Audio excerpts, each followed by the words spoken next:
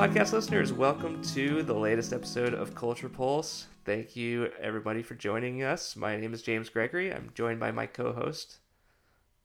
Hello, I'm Dane Jackins, the usual co-host, also the fill-in this week. So I had this idea for an episode I wanted to do with you tonight. As our loyal listeners will know, the most recent episode we recorded was about the Hulu show created, written, directed by Alex Garland called Devs. And it's the final episode is airing here in a couple of days. And in typical Alex Garland fashion, there are a lot of balls up in the air. There are some big unresolved questions, and I guess I just wanted to have like a predictions episode with you before the finale, so that way, you know, if any of our predictions are come through or true, you know, we can point back to it and be like, yeah, see, I called that. I got it on the record.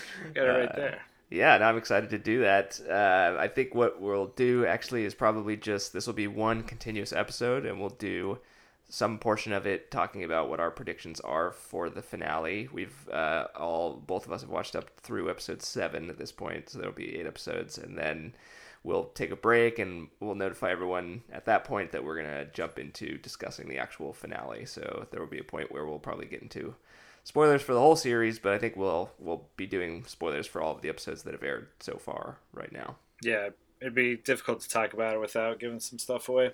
Yeah, I'm glad. It's kind of funny as you were talking about the fact that it's airing soon. It's like one of very few shows that I feel like I've watched recently that actually is appointment TV.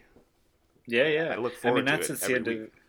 Not since the end of Game of Thrones have I like wanted to like sit down and like make time for it. Yeah. So we're gonna do like some predictions and then some postdictions, and yeah, it should be fun. Would you like me to go first? Because I already found one of my predictions that when I went back and watched was wildly inaccurate. Go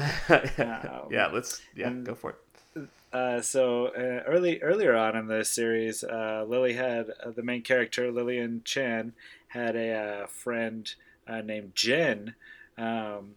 Who I think I commented this last time. She's got great eyebrows. Like, I don't know what it is about this lady's eyebrows. But anyway, there was a point where Lily and Jen were in Kitten's office, and Lily was having her staged manic breakdown. And Jen, like, hacks into Kitten's computer and, like, pulls something off of it. And I was like, oh, they haven't used that yet. Like, what was that? But then, as I was rewatching the episode, later it comes up that that was the security footage of Sergey, Lily's boyfriend, self-immolating. Mm-hmm. So, man, I was really for a couple weeks there, I've been really holding on to this Jen thumb drive. Yeah, that maybe Lily had done something with that. Fell flat. I remember you talking about that on our last episode, and I don't think that character has even shown up again since that episode. No, neither has her boss, who, well, I mean, this will segue into something maybe we can cut, but, like, I didn't even notice that her boss didn't have feet. She had, like, prosthetic feet. Oh, yeah. And I think that just, like, adds to the level of diversity that's on this show that's just completely normalized. There's only, like, 2, you know, white males, and they're both are pretty evil, and everyone else is, like, it's a very diverse cast. I like it, and it's just like no attention's really brought to it outside of like plot points that make sense and are purposeful. Yeah, I mean, it's not an unusual makeup for like Bay Area, Silicon Valley tech companies either. Certainly a lot of like folks from a variety of backgrounds involved in that stuff. So cool. So you have any predictions? Something you want to share? Well, I mean, actually, I was thinking what we talked about at the end of our last episode was where we thought the series was going to go. I think we had both watched 4 episodes. We were right at, like, midway through the show at that point. And you and I were both saying, well, it seems like Forrest, Nick Offerman's character, is trying to generate this technology and this algorithm so that he can reconnect with or be in touch again with his daughter who had tragically died. And we both were talking about, well, maybe he's going to take the result of the devs program and build an AI or build some kind of communication means to be able to interact with her again. Mm-hmm. But after 7 episodes, it seems pretty clear that's not where the show's going Yeah, either. fair enough. So I mean, what is his end game here? Is he just Well, want? yeah, and so that's actually so the one thing that I've been thinking about, and I'll totally admit the kernel of the theory here comes from my wife Erica, and she was actually going to join us today, but she's mired in the middle of work. We're in the middle of this weird coronavirus determined schedule right now, so Yeah, parenting as well. yes, exactly. So her point that she made was that, and I actually went back and rewatched this in just tonight in the first episode, and it happens in like the first 2 minutes. Lily Chan and her boyfriend Sergey are sitting at the breakfast table having a conversation before he's about to go interview. He works at the company Amaya, but he's going to go interview for the devs program. And they're having this conversation about something that I had no idea exactly what they were talking about until I looked up. But she's like an encryption specialist, and they were talking about different methods of encryption, like coding. And so he says something like, "Oh yeah, it's totally standard to use elliptical curve or whatever because it's just much more secure." And I guess there are two different types. They talk about RAS and then elliptical curve. Yeah. Which I looked up. I don't know. I still don't fully understand like what they are. But she says to him like they're both they both share the same weakness, which is that they're weak against hacking by quantum computers. And so because they both have the same weakness, that makes them equally weak, which is after I thought about that, that's totally not true at all. The fact that they're weak to the same thing doesn't mean that they're equally weak. Equally weak. Yeah. So, but I guess I get what they're saying. It's like they both have a in common weak point, and it's being hacked by quantum computers. And so then I was looking around on the internet about like what the code was that Sergey was hacking when they showed the screenshot of him actually in the devs program, and it turned out recording that onto his watch because he's has some kind of connection to Russian spies or spying for some Russian entity, whether it's a state entity or a private entity. I don't think we really know at this point. Yeah. But there was something in there about encryption, and my theory is that the devs program is being designed to try to use quantum computing to hack hack a quantum computer that's out there, with the idea of trying to figure out whether their existence is driven by determinism or by this multiverse idea. And basically what I was thinking about is, are they thinking, are we living in a simulation, and is there a way that we can test that out and use this devs program to figure out whether or not we're in a simulation right now? Yeah. Wow, that's interesting. So someone had like looked at the actual code. There was just a quick shot of in episode 1 that Sergey was looking at, and someone had whomever this was, I assume knew what they were looking at. Were able to extrapolate all that out of there. Yeah, they broke it down. I mean, there were some details in the thing that were mostly what it boiled down to was that there was some kind of like encryption piece to the code, or encryption against quantum hacking.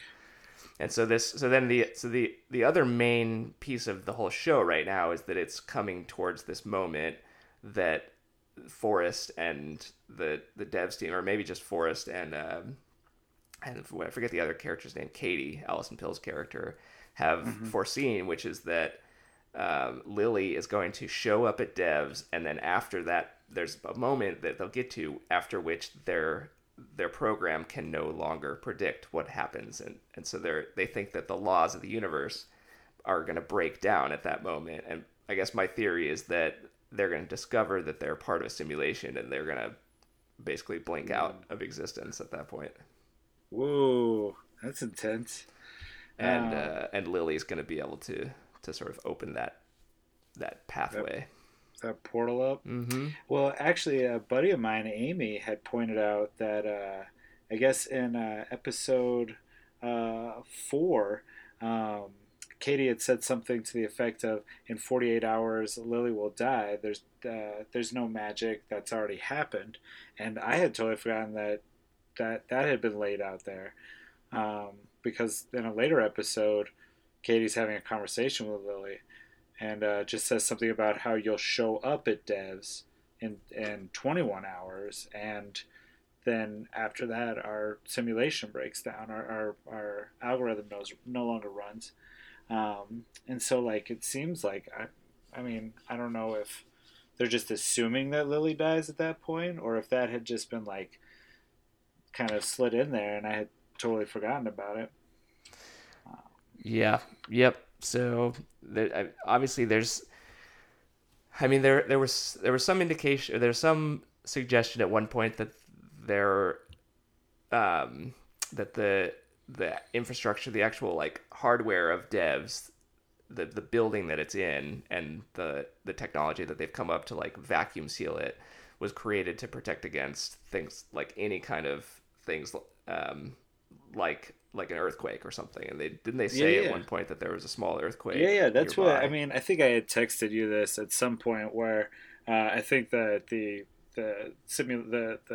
devs fails because there's an earthquake, because it had been like, I see it as foreshadowing still, because it hasn't been Right. uh, hasn't been disproven yet. Right. But yeah, I mean, in episode 4, like at the start of the episode, there's like the folks inside of devs get like an alert saying that there's like a tremor, and they talk about how if the fault that they're on were to shift, then and the electromagnetic field fails, the whole structure would drop to the ground, and they'd all be crushed. Right. So I mean, that was my last prediction. That's Yeah. all I got. I'm still putting my money on earthquake right now.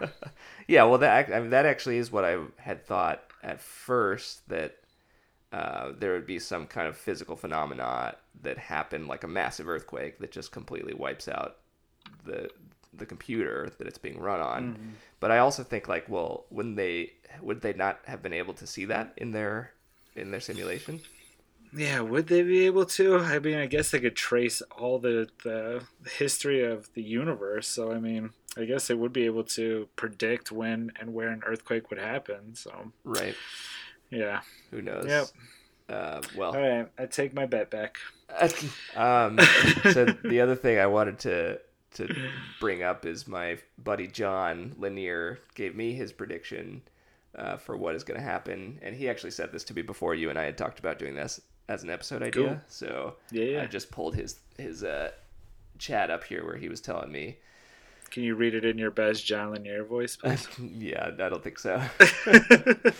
So he said that he thinks in the end it is going to turn out that Lily has been in control all along, orchestrating each event in turn due to causality. I don't know what he means by that. She will wind up in control of the machine, which she then uses to look back and figure out what she needed to do to get to that point, which is a paradox. A And time paradox, huh? he says Lily's dad's. There's a scene where they're playing Go, and Lily's dad says, "How many moves ahead are you thinking, Lily?" While they're playing that game. And so, yeah, I mean, it does. It is an Yeah. interesting idea that, like, that maybe she's in control, but she doesn't seem to know that she is, right? I mean, if she Yeah. is, then she's operating on like some kind of path that's Yeah, already yeah. been laid out, and thus like proving the idea of the deterministic non-free will operated world. Yeah, and if she had like figured out what she needed to do, like you would think that she would seem less like confused or upset by everything, but maybe that's just part of what she needed to do to get where she's going. Right. Yeah, I don't know. It should be interesting though. That's for sure. I Yeah. like it. Um, yeah. So in the last episode, episode 7, it was actually interesting that like they were telling her, like, you're gonna go to devs and you're gonna make this thing happen, and uh, we know it because we've looked at the simulation. We know you do it, and she just says like, okay, well, here's what I'm gonna do. I'm just gonna not go. I'm just gonna hang out at my house. Actually, that was one of my favorite moments of the whole show in the when she's beginning. talking with Jamie. Yeah, where they're hanging out and they have. I love that conversation they have together where they're like, let's just be normal people and let's have a conversation. About emptying the dishwasher. Yeah, and feeding the dog and like it was just like a very sweet little comedic moment there. So there's actually something else that you had brought up that that hadn't occurred to me, and I think this was also something Erica said, if I heard you correctly. There's a part where one of the devs, Lyndon, wants to has been fired for like introducing the multiverse, like some kind of multiverse element or model into devs to make sharper images and clearer sounds. Right. And Lyndon's fired for this because Forrest very much only wants a determined universe and doesn't want the multiverse involved at all. Right. So for a couple episodes, Lyndon's trying to get their job back, and Lyndon's doing a test of faith at the Crystal Dam and like over the edge, like just freestanding, to prove that like if there are quantum fluctuations in the wind, or in some universes Lyndon will live, and in some universes Lyndon will fall to their death. Right. And we see through this technique of showing the same person in the same scene doing multiple different things, implying the multiverse, that Lyndon falls to their death every single time, and no Lyndon survives that. But it's kind of left unclear as to whether Lyndon was pushed by Wynn or pushed by the other person there, being Katie. And you had pointed that out to me. It tracks that Katie had probably pushed Lyndon in every universe, and then thus making it like a determined universe. Like she had determined that she was going to push Lyndon, and was so certain about this choice that in every universe that's what happened. Yeah. Well, it's interesting. Yeah, well, because the way that scene is cut, it's not made clear at all. Like they don't show her laying hands on Lyndon, but he falls in every instance that we observe, right? And so I guess there are two possible conclusions. One, she knew he was going to fall. She always knew he was going to fall, and he always falls. I guess there are three. That one that I just said, that he always falls from the quantum fluctuations of the wind. Two, that she pushes him, and thus she knows that he's always going to fall.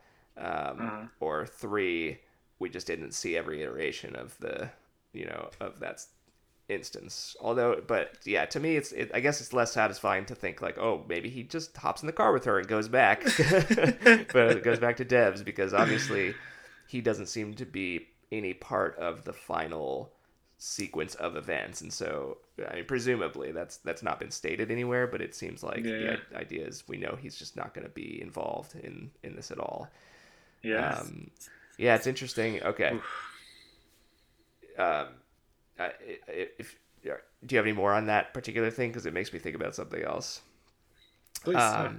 The fact that you called it a test of faith gets me back to this the show being it's been a little less heavy-handed on this in the post episode 1 episodes, but the idea of the tension between faith and science and how that shows up in a world that's either driven by free will or not. But part of what was informing my theory about how the final episode is going to end, with respect to them trying to figure out if it's a simulation that they're living in, is that Forrest's ultimate goal or ultimate driving purpose is to test this idea, to understand whether he's living in a simulation or living in a deterministic world, which is sort of parallel to wanting to look into the face of God, or to look at your creator, or understand if there even is a creator, and test that out and understand that theory. Ooh, yeah, good call. And then like if there is a creator, then like that means existence has like purpose, and there was a meaning to all of it. And then if it's not, it's just random events happening. Ooh, yeah, that's cool. Yeah, there's And a lot of tension in there. yeah, I'm sorry, continue. Please and continue. that that scene that I really didn't like in the first episode where Forrest is haloed by the tree lighting thing. I They remember. they replaced Forrest with Lily in episode 7. She has the same kind of look where she then like walks into that thing. So I don't know. Mm. I'm not sure exactly what that says, other than I think it maybe was there is somewhere else a too. true sort of like Messiah like figure that's arrived.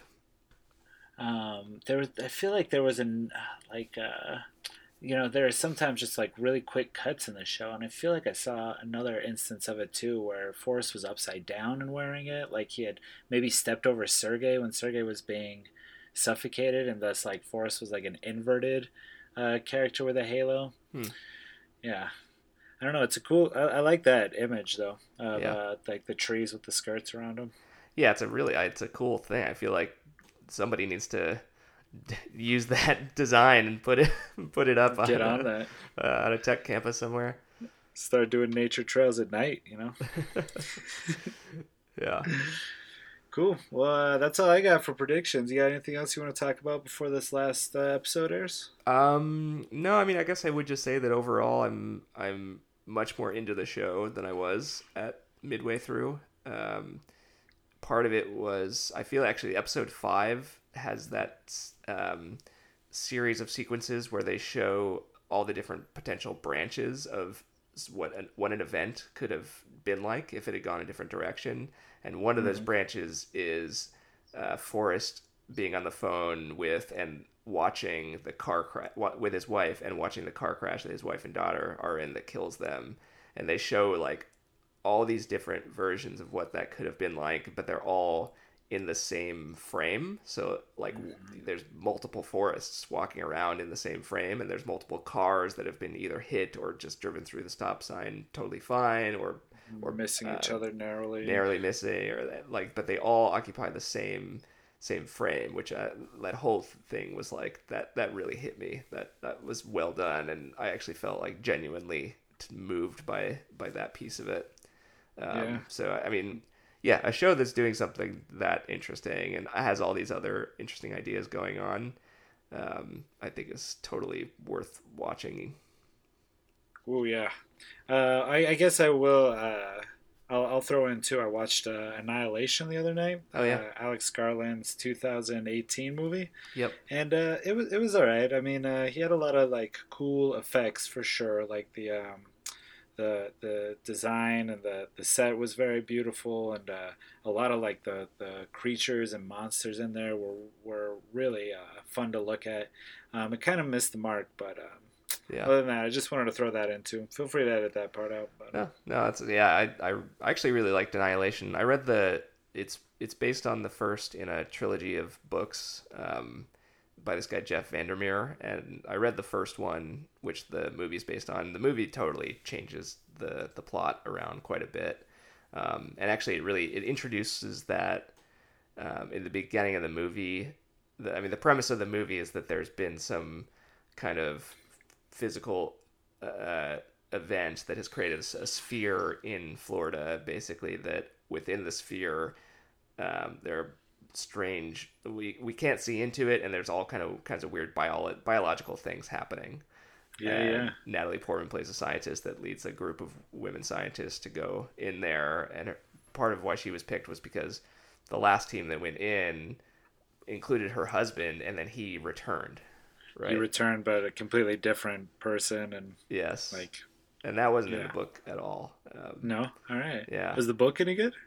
yeah, I liked the book. I mean, it was very kind of Lovecraftian. If you've read any Cool, of his stuff, like a a lot of little kind bit. of you know, um, I guess they call it the genre they call like cosmic horror, Cosmic horror, yeah, yeah, type of stuff going on, and there's a also a lot of like universal being. yeah, and yeah, just kind of weird, like I don't know. I guess a lot of his stuff, other than that, is more sort of harder sci-fi type of things, whereas that his stuff, meaning Alex Garland, whereas Annihilation was a bit more like psychological and like environmental disaster type of horror. Yeah. And still with like a completely unique idea. Well, before I realized it was based on a book, unique idea of just like the life inside the sphere. It just gets like reflected back on itself and grows and changes and adapts with all the other life around it. Just creating these like beautiful, horrifying monsters and like bizarre alien flowers that look similar to flowers we have. So it was a cool watch. Feel like it wasn't his best, but still worth 2 hours. You're telling me that the bear that took on that woman's voice didn't scare the absolute shit out of you? I'm telling you it did. I'm just saying, like, oh man, like I was saying, the monsters and like life and just the design was definitely the coolest part. Yeah, with like it was like an electronic voice almost with like some kind of like almost like a rodent mouth on this bear. Mm-hmm. Oh, it was terrifying and just like mutating. Yeah. Ooh, terrifying. Yeah, anyway. I'd recommend a watch. I think it's a good little horror since we're sci-fi bringing up Alex Garland so much, like fan of all his work. Yeah, I had forgotten that he wrote Sunshine. Have you seen Sunshine? Yeah, that one was great too. That is one of my top favorite sci-fi movies. I mean, I know the criticism is that the ending kind of goes off the rails, and that's totally true, but everything leading up to like the last 10 minutes is just absolutely incredible. Yeah, I think you turned that one back. Turned me on to that one back in like 2007, because it was like a Danny Boyle movie. Who I think we mentioned this last episode, Trainspotting, and directed 28 Days Later. Yeah. And so like I didn't realize he had written it till I started researching for these episodes here. Yeah. Yeah. And I guess, did we mention this the first episode? He wrote the book, The Beach, but had nothing to do with the movie. Yeah. Alex Garland did. I think so he's only written one book and got adapted into a movie that was kind of ridiculed for a hot minute there. Uh-huh. But now I'm on the wait list at the Denver Public Library to get an electronic copy of The Beach right now. Just going for it. Just going through a Garland phase right now. Love it. Yeah. Good time to engage with some creative works while we're all trapped at home. Totally. All right. Well, I'm looking forward to tomorrow's episode.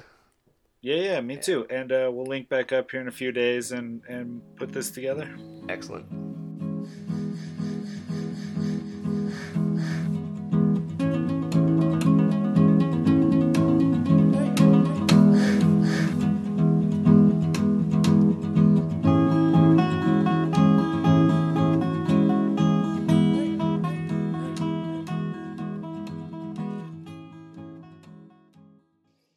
Hello, podcast listeners. Thank you for joining us. My name is James Gregory. Welcome to Culture Pulse. I'm joined right now by my co-host, Dane Jackins. Hello, all.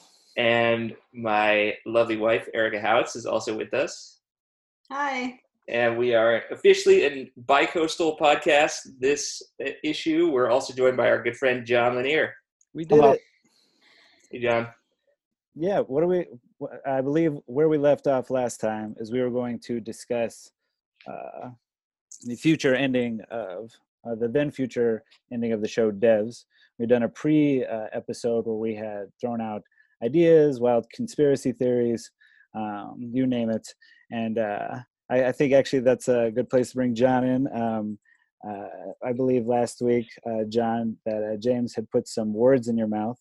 Was there anything in what he had, any portrayal of his, of your predictions of Devs that?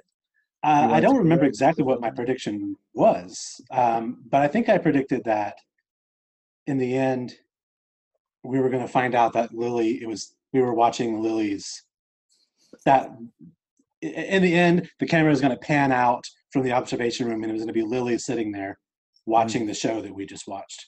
Yeah, Brazil style. and she was the inventor of the quantum computer, but that didn't turn out to be the case. Instead, it was much more bizarre and weird and bad than that, I think. You didn't like it? I don't think I understood it, but we'll get to that. But Before we get to anything, I'll text you John's, or I'll read you John's text to me after he watched the episode. Okay, great. The final episode. Ready? This is John's full text. This is it in its entirety. No paraphrasing here.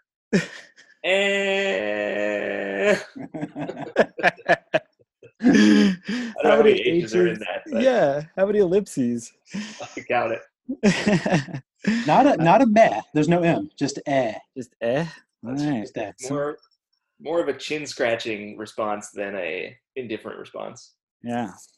Well, I mean, I liked it. I thought it moved super quick for being an ending. Do we need to spell out that there are massive spoilers for the last episode of Devs? That should be apparent by now. I feel like I've already let 3 cats out of their bags. Always worth laying down some side posts though.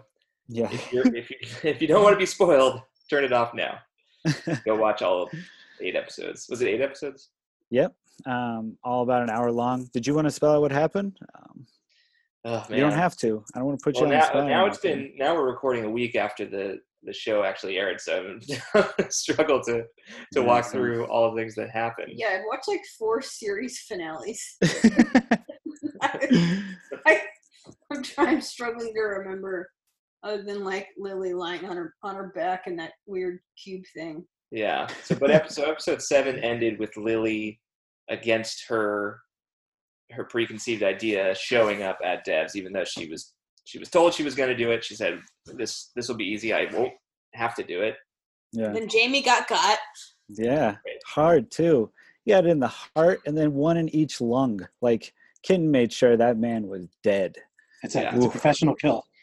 Yeah. Absolutely. Fatality. Kenton wins.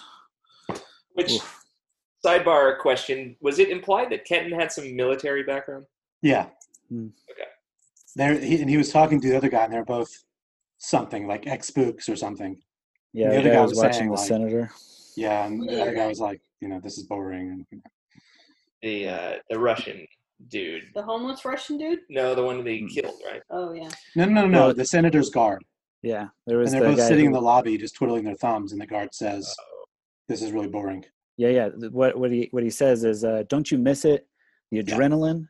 And Kenton had actually just been stabbed in the side the previous episode, and then later that same episode has to talk Lily off the ledge, and then as the senator's guard and Kenton are passing ways, they shake hands, and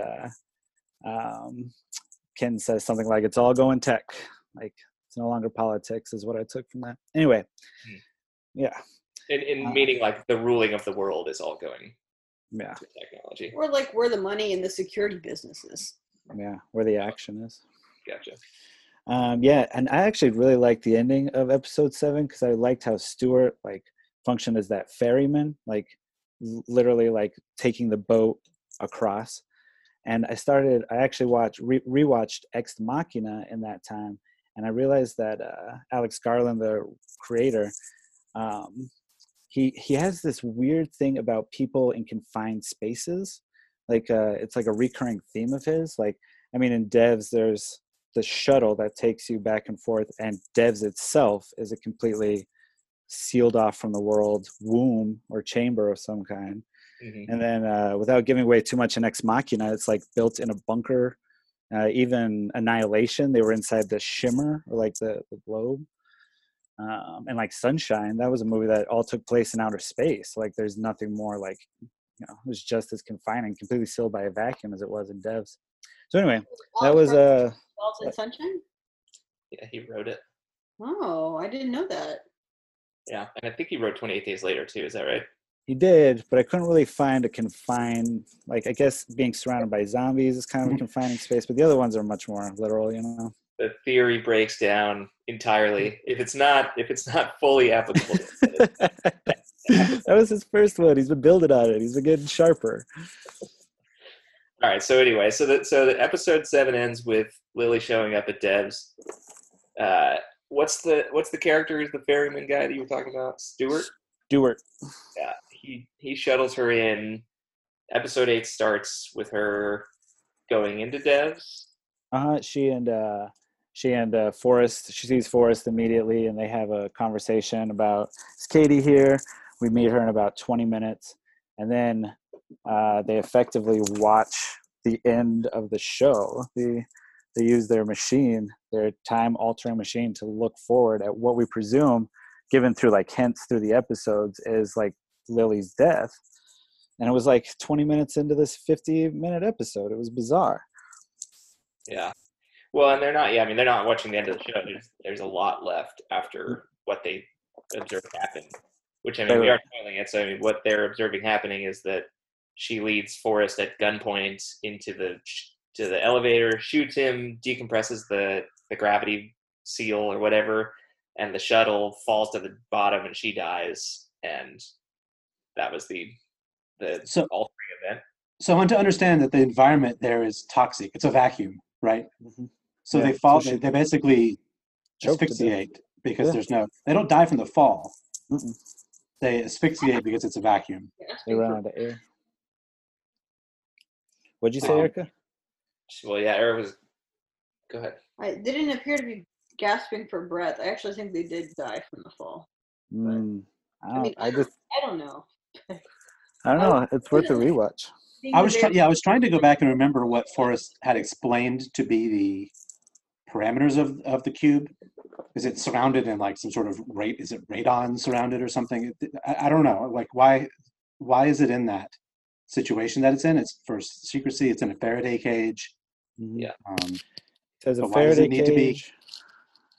Yeah, go ahead. And it's suspended by electromagnetic fields. Why would shooting out the glass interrupt the magnetic field? That makes no sense to me. But anyway. Yeah, I think it's a vacuum. I think he does say in the first episode it's a vacuum sealed. And so that's when Sergei asks, if it's a vacuum sealed, how do we get across? And Forrest says, oh, you'll see. And takes him across. And anyway. Right. So breaks the... I mainly felt like in the show that was an aesthetic choice more than like a Which real part? science thing. The floating chamber. Yeah, it feels like that entire set was like concept art with the like halos around the redwood trees, right? Mm-hmm. It feels like the concept art came long before the script did. And Yeah. they built this really cool set, and they're like, okay, what's the show about? Like, there's really no reason for it to be this bronze cube, or you know, and the computer itself was this sort of steampunk-looking machine. Although, if Looked you've like ever a looked at brewery the device. real quantum computer, it looks similar to that. Does Oh, it? really? Yeah, it has like tubes. It looks very similar. I've never seen that. Yeah, well, the thing they crash down onto is also very sort of weirdly stylized. It's like gold laminated honeycomb depressions. Egg cartons. Yeah, like Yeah, egg egg cartons that cartons. cover like the floor and walls and ceiling of this whole interior chamber that they like when they crash down into, the glass shatters and like it's containing glass in each little like cup of the egg carton, which is kind of a cool little aesthetic, but Yeah. couldn't tell if that had some kind of hardware purpose to it, if that was just the Faraday cage or what that was. Yeah, I think it's like, I took it just to be like a means of like for a boat, like just to have that like literal physical, like almost complete separation off from it. Like whatever the reason for the vacuum, the Faraday cage and the electromagnetic field, like, well, like I didn't worry so much about that part. I just like the idea of like complete, like shut out from everything else. So here's a question I have for everybody. So they watched that video of themselves walking into the shuttle. She shoots him and then dies, and then the video cuts out and he says like, okay, that's it, we can't see anywhere past that, that's the end of it. What about that experience was supposed to have completely like unsettled the algorithm so they could no longer predict what happened going forward? I think they want us to understand that Lily, quote unquote, making the choice. Sorry, that Lily, quote unquote, making that choice like broke the computer's ability to extrapolate. It doesn't make, you can't think about it too much. It doesn't make any sense, right? Yeah. Because the Fair way they enough. present it, every like subatomic particle in the universe has been deterministic from the Big Bang until the moment that some random woman in San Francisco decides it's not that way any longer, and she makes a choice, and then it breaks physics basically, which makes no sense, right? And the Forrest and Katie are convinced, and they've been proven correct every step of the way, that the universe is 100% deterministic, right? To the point where they don't even try to orchestrate events to be the way they are. They just sort of like, they're just along for the ride, right? Katie and the kid are on the dam, and she is completely uninterested in the outcome because she already knows the outcome, right? Yeah. And then Determines we it. get all the way to this point, and then Forrest later says that Lily's some sort of like special figure in the history of the universe, of all the countless trillions of subatomic particles. Somehow Lily is now special. Is she like God or something? Is she Jesus? Right. Why is all of a sudden she's special, right? Yeah. It doesn't make Yeah. any sense. I mean, I don't think she is per se. It's just that like they've all convinced themselves that their whole system they've designed is super deterministic, and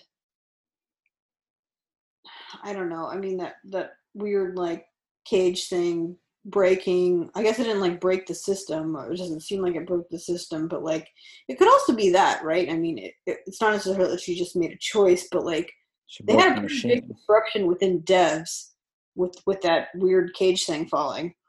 Um, Yeah, but where I thought you were going with that was that maybe she isn't special, but her actions prove that their model was wrong all along. It has nothing to do with her. It could have been anybody making that choice. Well, all it showed was that somebody can make a choice, and so only the multiverse theory could have been the correct one, and that's the only one that would support free will. Yeah, but mathematically, if they were wrong all along, there's no way they could have gotten weeks and weeks and weeks where everything is correct, and then there's one moment, right? Or are they Mhm. living in a parallel, like an alternate reality, which just happens to be virtually identical to that moment? It's totally possible, but it's one out of 100 uncountable billion possibilities, right? So Yeah. it seems perfect. You know what I mean? That Yeah. there's no way they could go to that point and it would be exactly as they understand it, and then all of a sudden it isn't. I'm just not sure how much to like in the entertainment space to value like complete intellectual consistency versus this is like an entertaining show and it's not completely intellectually consistent and But it is really intellectually consistent up until that Challenging. Yeah. point, right? It's pretty smart, and you have to but it's like patently false, so it's like intellectually consistent in a false reality. My interpretation of it was that the past they had like reconstructed like themselves just by nature of having their fingerprints on it, or Landon using whatever theory, and their machinery is so fine and so powerful that it can see up to a point, but then at some point like technology breaks down or fails or can't, it isn't this religious thing anymore. It's still like of this earth. Yeah, and so like as far as like not being able to see past that point, I like the idea of there being, she broke the machine by sacrificing her and killing Forrest. Like she broke the machine, and that like they can't model everything yet. They can model, who knows how long they had been running devs, days. I mean, clearly it was like weeks or months until it had broken down. So I mean, they were, yeah, I see it as like a limitation on man, I guess. And Yeah, I mean, Lily still wound up in exactly the same position in the end, right? A limitation. She just got there in a slightly different way than Right. what they thought, right? Yeah. Yeah, so I mean, well, we didn't necessarily. I mean, people have watched it, so yeah. The reality is, she doesn't shoot him; she throws the gun out, but then Stewart kills them both, right? Yeah, Stewart sinks the boat. She threw the gun out of the boat, and so to that point, like the universe is deterministic, but it starts to break apart, right? Like some events are still occurring in both universes, and after that, okay, yeah, that's what I gathered from that part. I feel like if I went back and watched from the very beginning, I feel like the show writers are dropping hints to us the entire time that we're seeing one version of a sort of multiverse reality, right? It's overt in the seventh episode where they're on the dam, right? And then as Katie walks away, there's like all these versions of her walking away. And if you pay really close attention, the beginning of episode 7, it shows Lyndon sitting at the bottom of the dam, like alive. Lying lifeless. No, he's alive in the beginning. In the end, he's dead. Yeah. But in the opening credits, it shows it shows the dam and it shows the bottom, and he's sitting there like with his hands on his head on his hands. That episode starts out with that like really weird like music piece that's like playing over the beginning, and then there's like a poetry reading too, and they show the dam. And I don't remember seeing Lyndon. I thought I saw somebody there, but I guess I didn't catch that it was Lyndon. Are you familiar with that audio that they played? The part where it's like I had to let some of the blood out, like to show them. Apparently, it was like a big Stephen Reich was the guy's name, Rich or Reich, R-E-I-C-H, and I guess that was that audio was made from the imprisonment of the Central Park Five, and he had like used this recording from the trial, and that's what that line is like an audio recording from the trial of the Central Park Five. Anyway, so you brought it up, and I didn't talk about it last time, and I was trying to let it go, but since it came about naturally, I wanted to throw that bit in. The sound design throughout was really cool, I thought. Amen. But that effect where there's multiple realities happening, James, you talked about that in an earlier episode, right? Like that's. Do you remember the scene where? Well, they have. I mean, episode 5 is the one where they have like all the different reality, like not all the different, but multiple different realities, kind of splitting off within one frame, and so you're seeing multiple versions of the same person doing different things within the same like time period, and so it's branches of what possible things they could have been doing. It seems like the narrator showing us something very different from what Forrest and Katie are understanding about the way it works, right? But Forrest and Katie are both on their observations, right? They go ahead and look at the future, and everything they see is exactly like they saw it, right? That means scientifically they are convinced that they understand up until this moment. Mm-hmm. So, I mean, before they applied, I think of it as Lyndon's patch to the devs program, the multiverse patch that Lindy patch. Yeah. Before they applied that, the predictions that they had were like reliable but super fuzzy. So were they able to see well enough and hear well enough to still know the sequence of events, or were they watching it in like HD the way you see it after the multiverse patch gets applied? So we see Lily dying on the ground of the weird box, but it's super fuzzy. Yeah, we see that image like way early on. It was episode 3 or 4. But you're right. I don't know at one point do they use Lyndon's there, and Forrest is enraged because he tells him, "We're not seeing my world. We're seeing a world. I want my world. I want my little kid, not an alternate reality version of my kid." Yep. So, go ahead. Well, this raises a critical question to me, which is, so after the two of them die, they reappear as digital entities created by devs, or they're basically in the simulation now, and they know, at least Forrest knows right away, that he's no longer a corporeal entity, he's a digital entity.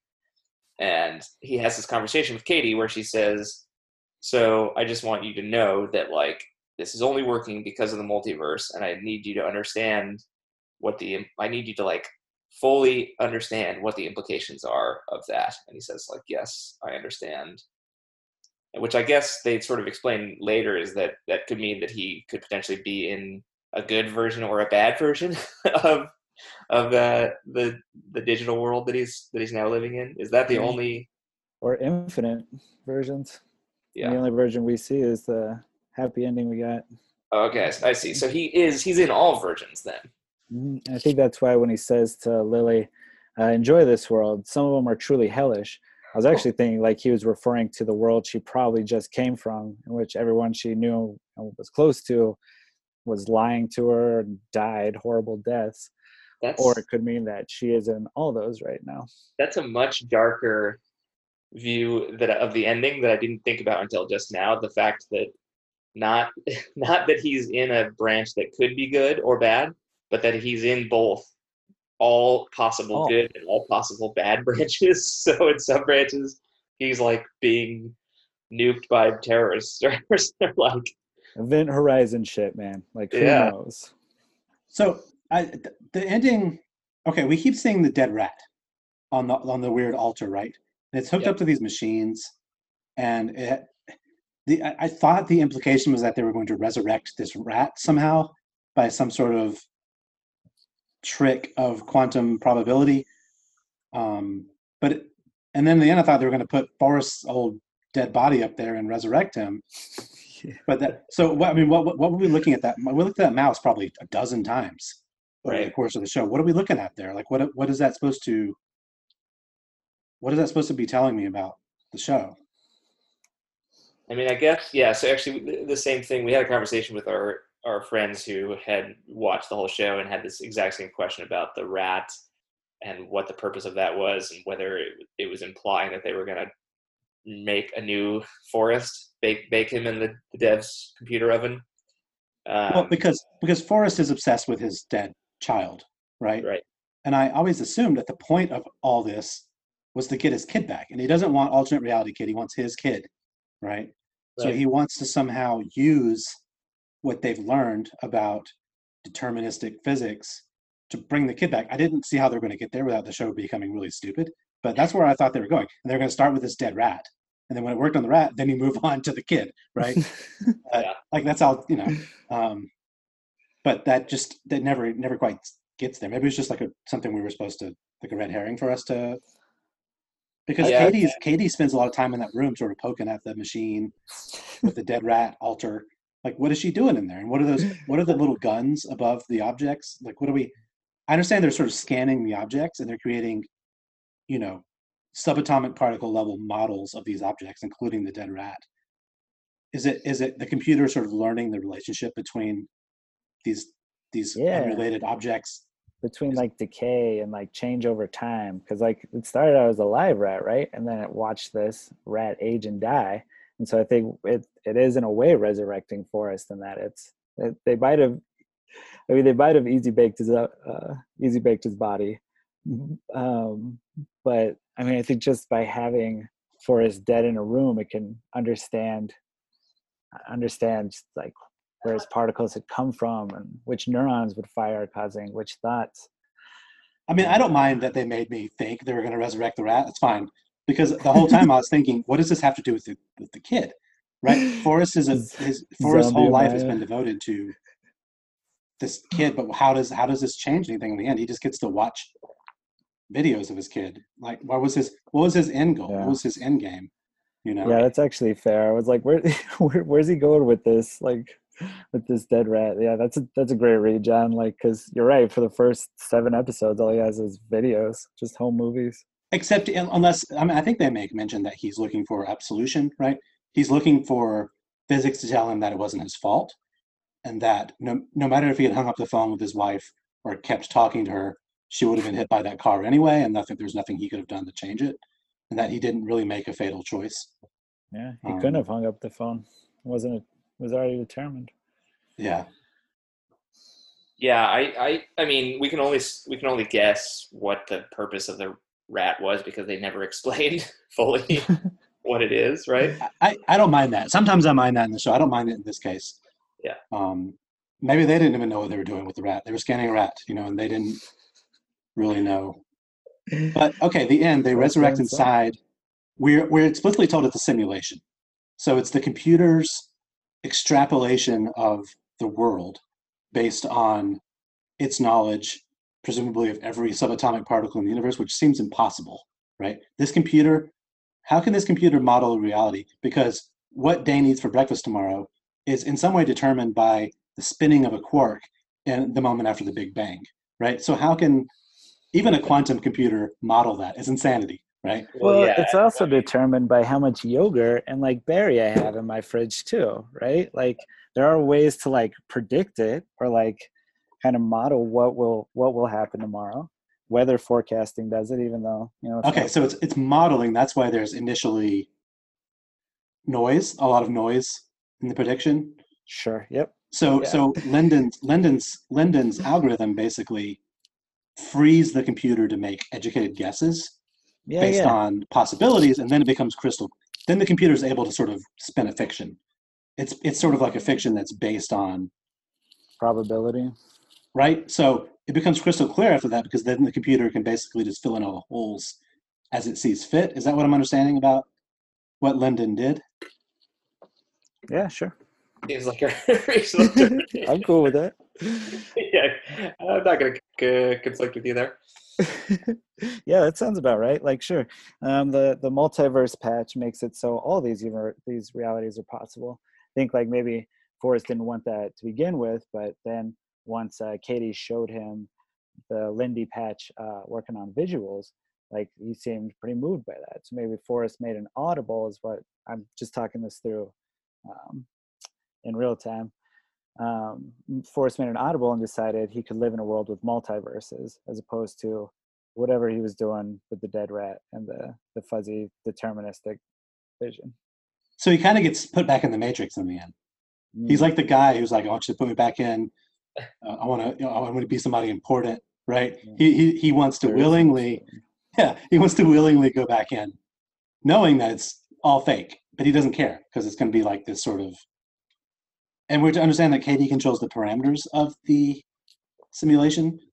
Yeah, should we bring? I think all she can control is whether it's turned on or not, right? And that's what the purpose of that final sequence is, where she's talking to the senators, like, I need funding to keep this going. So that a dead guy's fake consciousness that's based on his brain at the moment of his death. Basically, his consciousness is a simulation. It isn't. I mean, what is him? I mean, you know what I mean? But his consciousness is something the computer has reconstructed from the way the quarks were spinning in that moment. You're undercounting the body count here. It's not just Forrest. It's not just Lily in there. Stewart's gone insane. Like, he just killed these two people. Landon appeared at the bottom of a ditch of a dam this morning. There was also two people dead in Jamie's apartment. One of them had been shot. The other had been choked to death by who knows. And then about a week ago, that Russian kid got choked to death. Oh, and Anton turned up dead in a garage. There are like a trail of bodies following this devs. And Katie's just like, you got to help me keep this thing going. I was at center, I'd be like, there are like 10 dead people here to keep this man's consciousness and daughter alive. Like, shut it down. Shut it down immediately.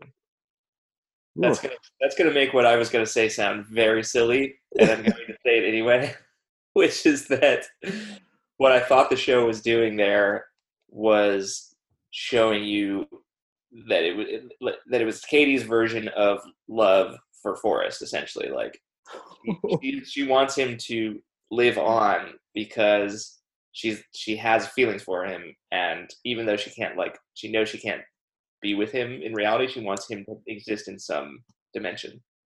Yeah, I don't hate that. Yeah, that's sweet. But it is yeah, I mean, it is like colored by the fact that they let a lot of people get murdered and participate in the murders themselves. I mean, so what does that do to like this whole fact that they realize the multiverse patch is the only thing that actually works? What does that do to their whole moral universe when they're talking about things in terms of deterministic physics with respect to like people being murdered, them participating in murders? I think they're at odds, right? Yeah. They're fundamentally at odds, but they don't. I guess we don't see the like fallout of that. I think that Forrest understands Linden's algorithm working to be that the computer is being allowed to basically spin fiction, but fiction based on a gigantic mountain of data, right? So the computer is not tracing their particular reality, but tracing a possible reality, right? But in the deterministic universe, there's only one reality. There are no other possibilities. Everything is set from the moment of the Big Bang, Mhm. right? And those two things can't be together. I don't think. I don't know. That's definitely not a physicist here. Well, that was the tension of the show, right? That's what the show was about.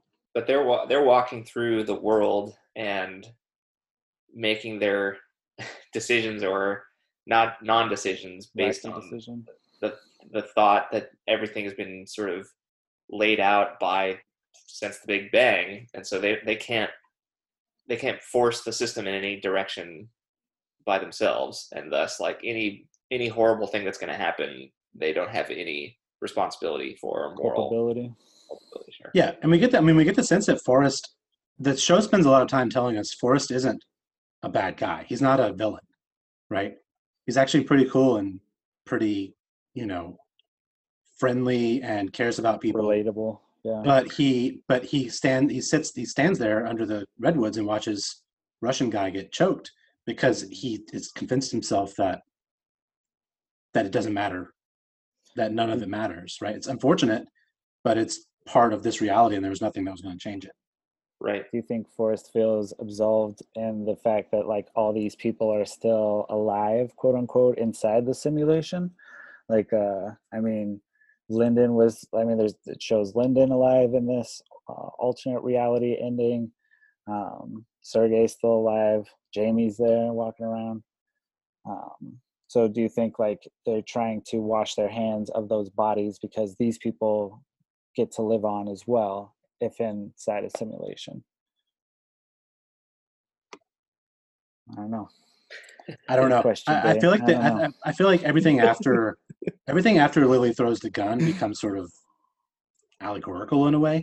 Like everyone gets a second chance, right? That everyone gets to sort of go back, and Lily gets to dump her boyfriend, who turns out is a huge asshole and is a Russian spy, and she gets to go back and sort of make the choice that she should have made long before, right? And she goes and finds him at the Transamerica building or whatever. Jamie, yeah. At the Salesforce Tower. So it becomes sort of like moralistic and allegorical. You know what I mean? I don't know. I'm not sure. And it becomes like, oh, everyone has a chance to make different choices in their life. The universe isn't deterministic. It's what you make of it, Yeah. You're making choices every day that affect your happiness. It becomes sort of preachy, and I thought in the end.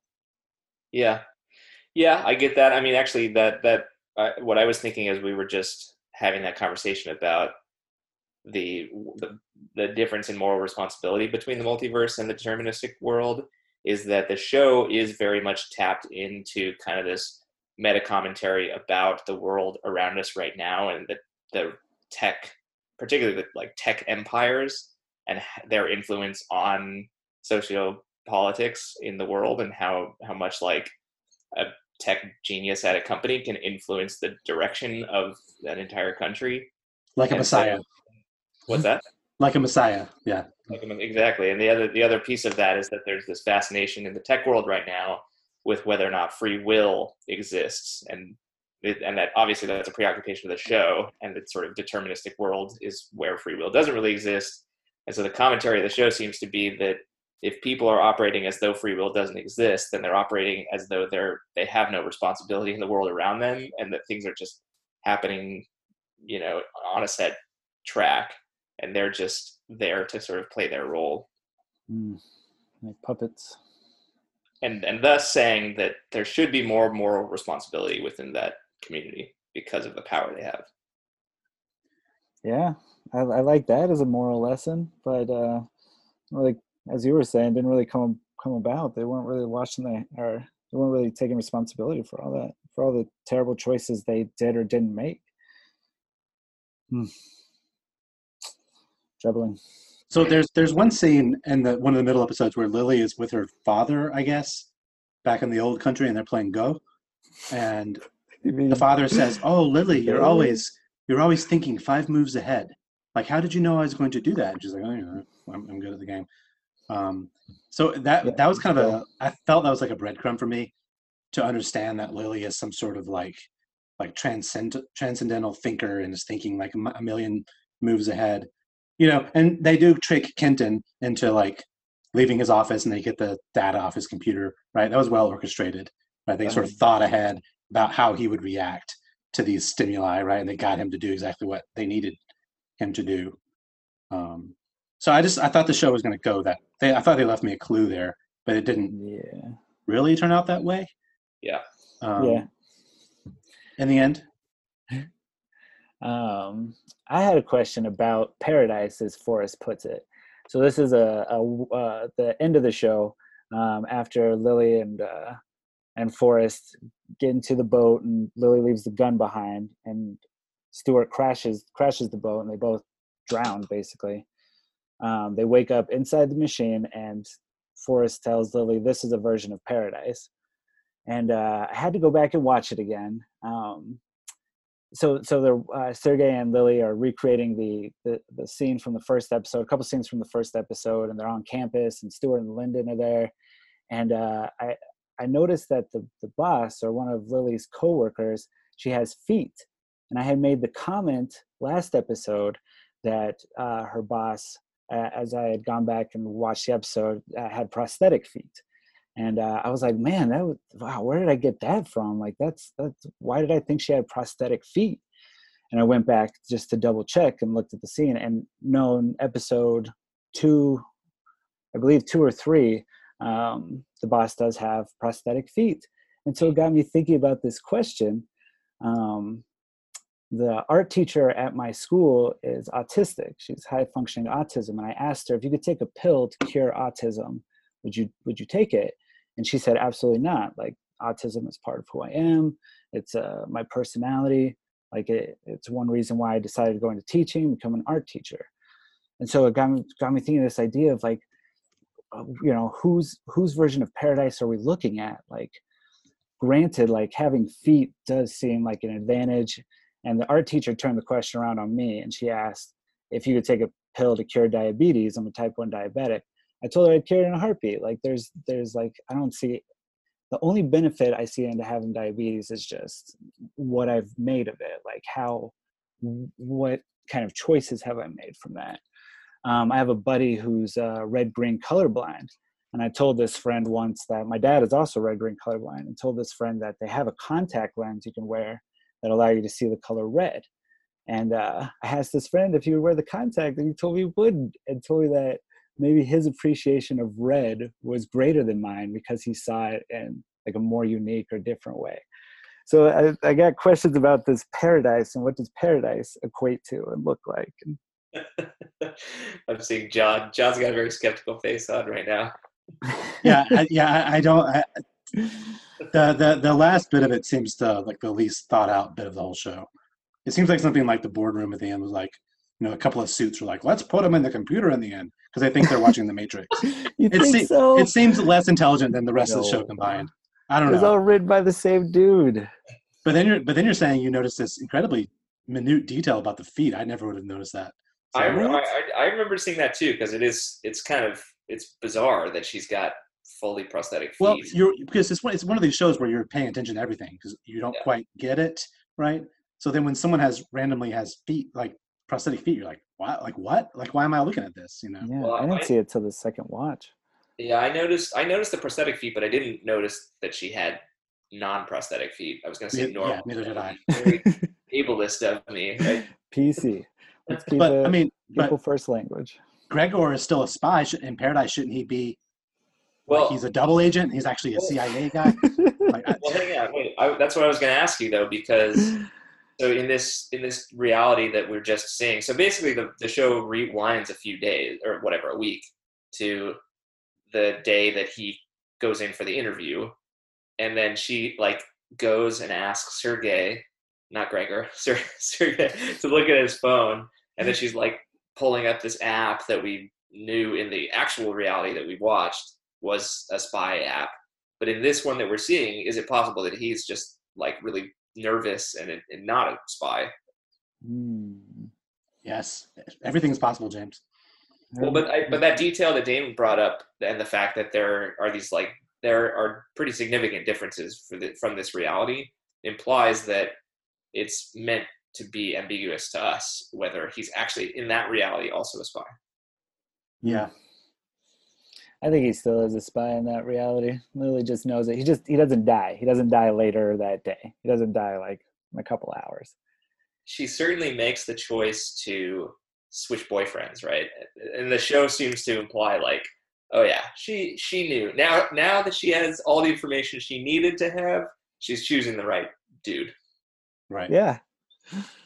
Yep. Chose Jamie. I choose Jamie. I mean, is the implication that we can all go into the observation room in the weird cube and watch the next 4 days of our lives play out, and then we can come back and make better choices, and we can sort of reconstruct paradise step by step, right? I hope so. For Lily's path, maybe, but yeah, I don't know. For Forrest's path, he knows that he's actually in potentially all different iterations of the simulation, and that in some of them his daughter is alive, and some of them, who knows? It's worse. Yeah, he's president of the. Yeah, they come up with like alternate realities in the show as well. He's president. Yeah. What's up? Was that one? Was he president in one of them? No, but I mean, something similar. Jesus had 3 hairs on this side of his head, or God, what was another one? Where he's like, where I ended up voting for Eisenhower or something super bizarre. Anyway, I mean, I liked the show. I liked it as a whole. I thought the ending was a little weird. Farmed out the ending. The science kind of broke. I mean, from what I understood about the science, and I've never thought about this before the show, is that either the universe is deterministic, like they claim, right, or it isn't, or it's branching. This is what I was asking you that day, James. Yeah. Like we're branching, and it isn't by human choice, because humans are the most insignificant thing in the universe, right? It's by random oscillations of subatomic particles that are oscillating 1 billion times a second all over the universe, right? So like every single like microsecond, the branches are multiplying, right? Yeah. So it wouldn't be Lily to say, "Oh, I'm gonna throw a gun." Like the reality would change irrevocably. Like every second, there would be a new, different version of things, Yeah. Instead of I think we as humans tend to think of it as these sort of grand moments where there's sort of like dog legs or there's like branches. We can't. It's hard for us to imagine branches happening at like a subatomic level everywhere at once, all the time, and every single moment, right? Right now. And it's hard to show that on a show too. So I get it. In the show, they need like a moment. They need like a single act which can represent a diversion, like a diverting path. Yeah, I mean, they set it up in the show, but they also map it onto our own lived experience. In like the example I think of is choosing between 2 partners. Like that's something a lot of people have experienced in their life, and they show very clearly like what the implications of going one way over the other were, and also like what Lily lost out by not staying with that guy and icing him out. Yeah. It's a good call on like relationships being like huge dog legs, because you're right, John. Everything's changing all at once, but there are moments in all of our lives where something changes in a much more dramatic way. For me individually, and an infinite number of changes also occurred to an infinite number of universes at that same time. But that was actually a big, when I divorced, when I split up with my longtime partner, like that was like a branching. That was a big dog leg in my personal journey. Yeah. I feel like. So does someone who believes in determinism like this, physics determinism, is the understanding that those other possibilities, they don't, is the multiverse that these possibilities are all playing out at the same moment, right, in their own realities, and then a deterministic person would say they don't exist, they never existed, it was never possible for the chair to be upside down, it was always right side up, and that's the way and there isn't some other place where there's an upside down chair. Hmm. Right. Yeah, and if it does exist, it's impossible to interface with it. It's just I don't have the math background to understand how that works. I don't think Alex Garland does either, but it was still real interesting. Still good questions being posed. Because there's the experiment with the light, which I don't quite understand. You guys know what I'm talking about, where they shine the light? Yeah. Mhm. This is the Schrodinger's cat like paradox, that whether if you did not observe the electron, then it could potentially be in one state or the other, but if you observe it, then it collapses into one state.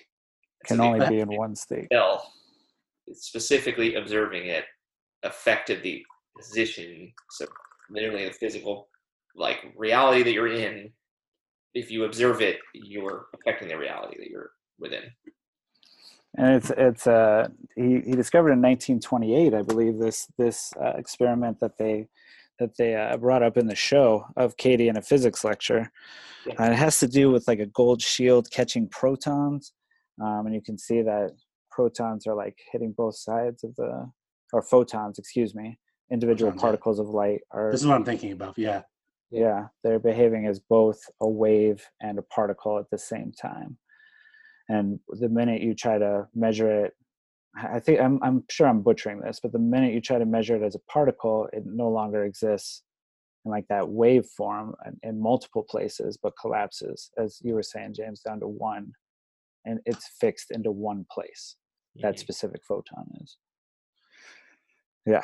And then the example, the philosophy example, the Schrodinger's cat thing, is that you think of it as you know that there is a cat inside of a box. The question is the cat dead or alive?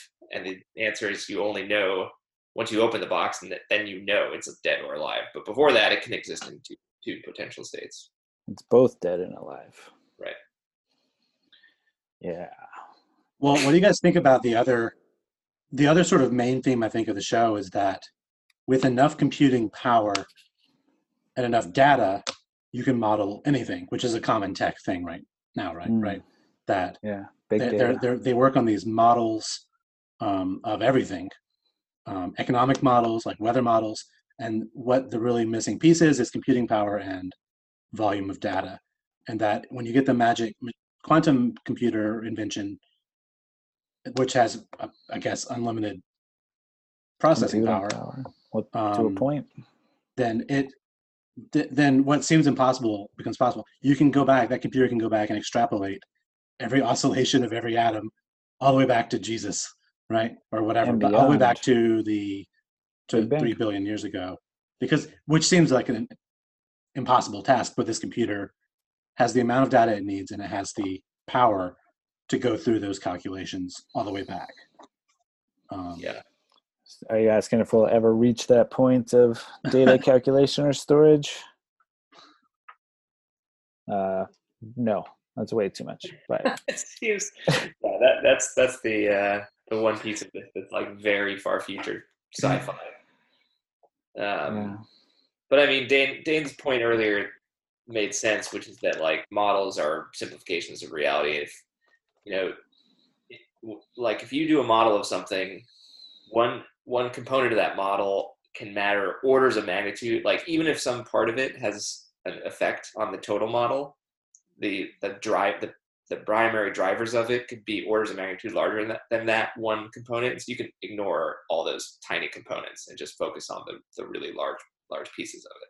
Right. Just try to pare it down. Yeah. I was telling James that I thought they looked at some lame stuff when they were looking back in time. They looked at some lame stuff. Like, what would you look at, John? This is a great question. Well, they were looking at Pangea, which is cool.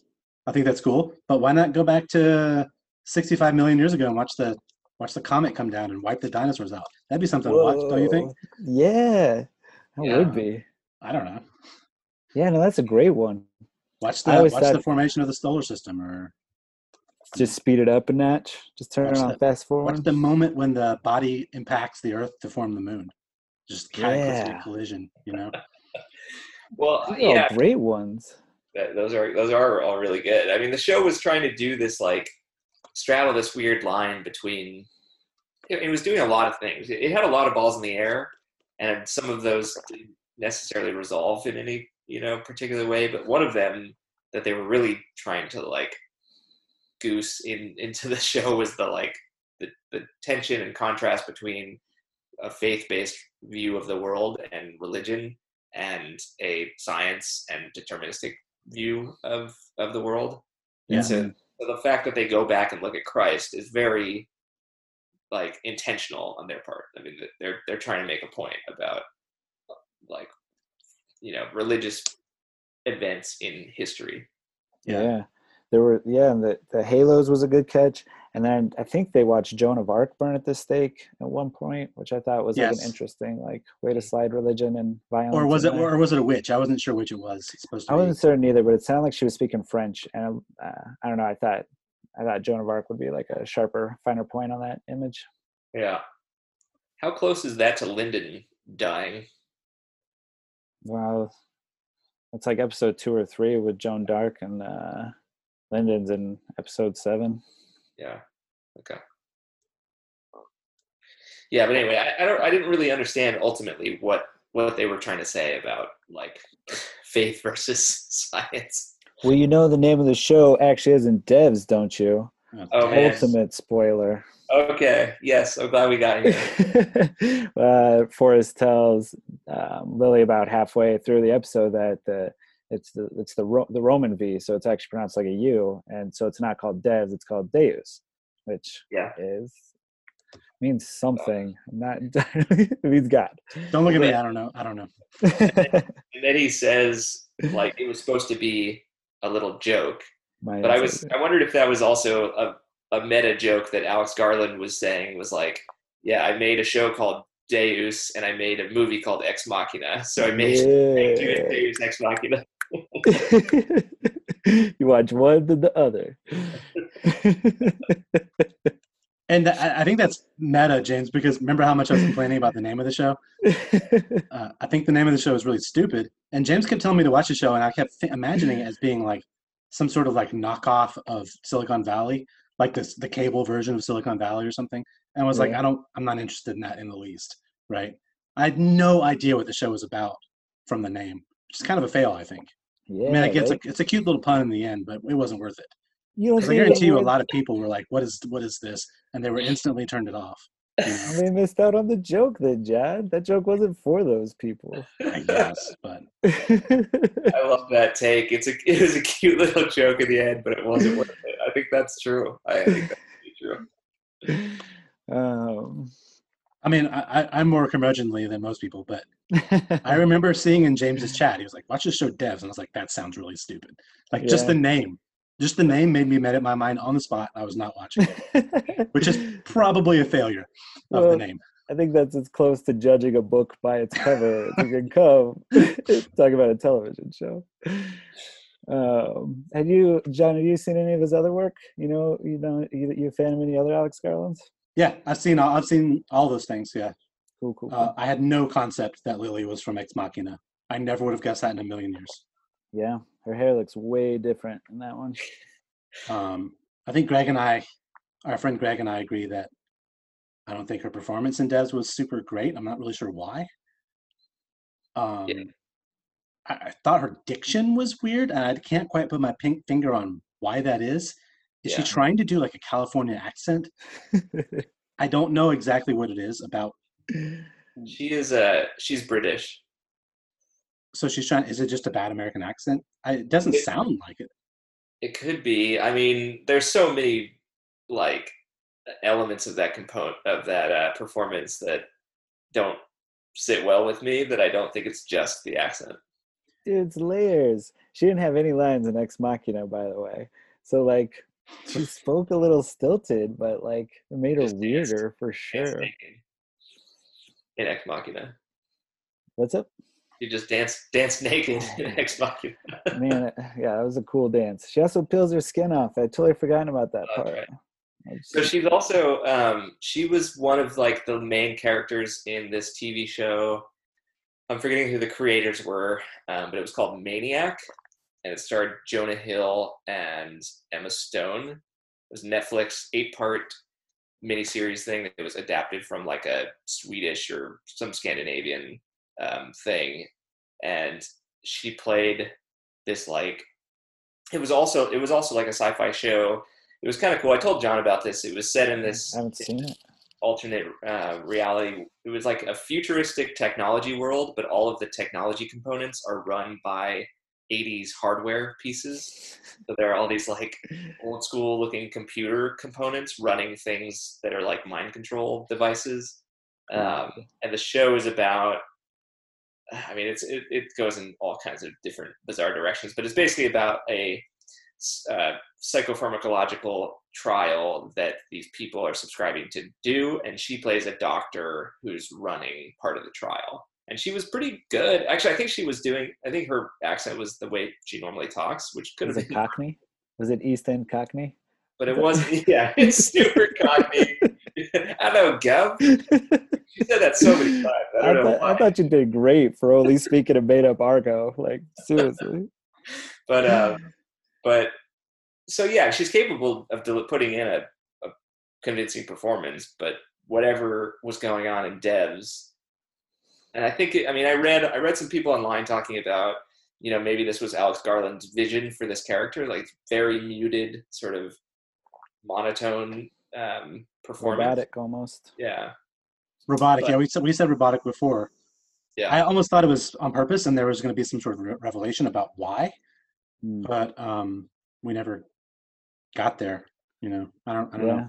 I didn't hate it. She wasn't awful, right? Well, the hosts are split on whether she pulls off a convincing performance on this show. Yeah. So I mean, it's definitely like a criticism that others have leveled at this lady. What's her name? Yeah. I didn't think it was a bad performance. I thought it was odd, and I couldn't quite figure out why it was odd. Yeah. Mm-hmm. Yeah. I don't know. It just on all levels it didn't work for me and was a bit distracting. I thought Forrest was good. Yeah. And he had to grow that big old beard just to make sure people didn't think about his other character, right? Oh, John, he didn't have to. He got to grow that big old beard. Yeah. I've been watching Parks and Rec, and I think I brought this up in a previous episode. But if you go back and just listen to Ron Swanson's lines, they're mostly serious, deadpan lines. It's just like the zany context around them. So I thought he did great as like a villain. But Dan, it's funny you mentioned Annihilation, because especially the end of Annihilation, the sound design I thought was really similar to the sound design in Devs, and I really liked it. These really sort of bizarre sounds sometimes that they used. Mm-hmm. I don't mean the music; I mean like the sound. Yeah, things churning. If you remember when in the end of Annihilation, that scene at the end is kind of CG. The CG is kind of bad, I thought, but that's okay. But the noises that are happening in that moment are bizarre and cool, I thought. And there was a lot of that type of mood going on in Devs, which I really, really liked. Mm-hmm. We brought up that Steve Reich piece, that weird loop. That episode ended with like a song that was chanting. It was just like guttural chanting. And I thought that tied in nicely with Forrest watching our ancestors in caves, and goes from,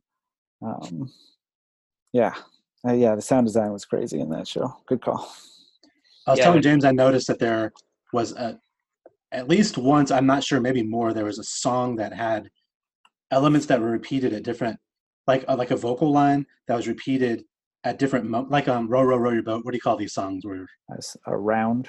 Yeah, they had these round elements, which I thought was trying to suggest more about this sort of multiverse, right? That there are these different songs happening slightly at different times in the same moment. I thought that was really cool. Yeah. There's some smart stuff in the show. Yeah, that's not something I thought of, or like a wave function that's slightly out of phase. Mm-hmm. Following right after the other one. Yeah, I'm a fan. I've already started rewatching it. Really? Yeah, I'm on like episode 7 or so. Okay, I'm not there yet, but I didn't hate it. I liked it.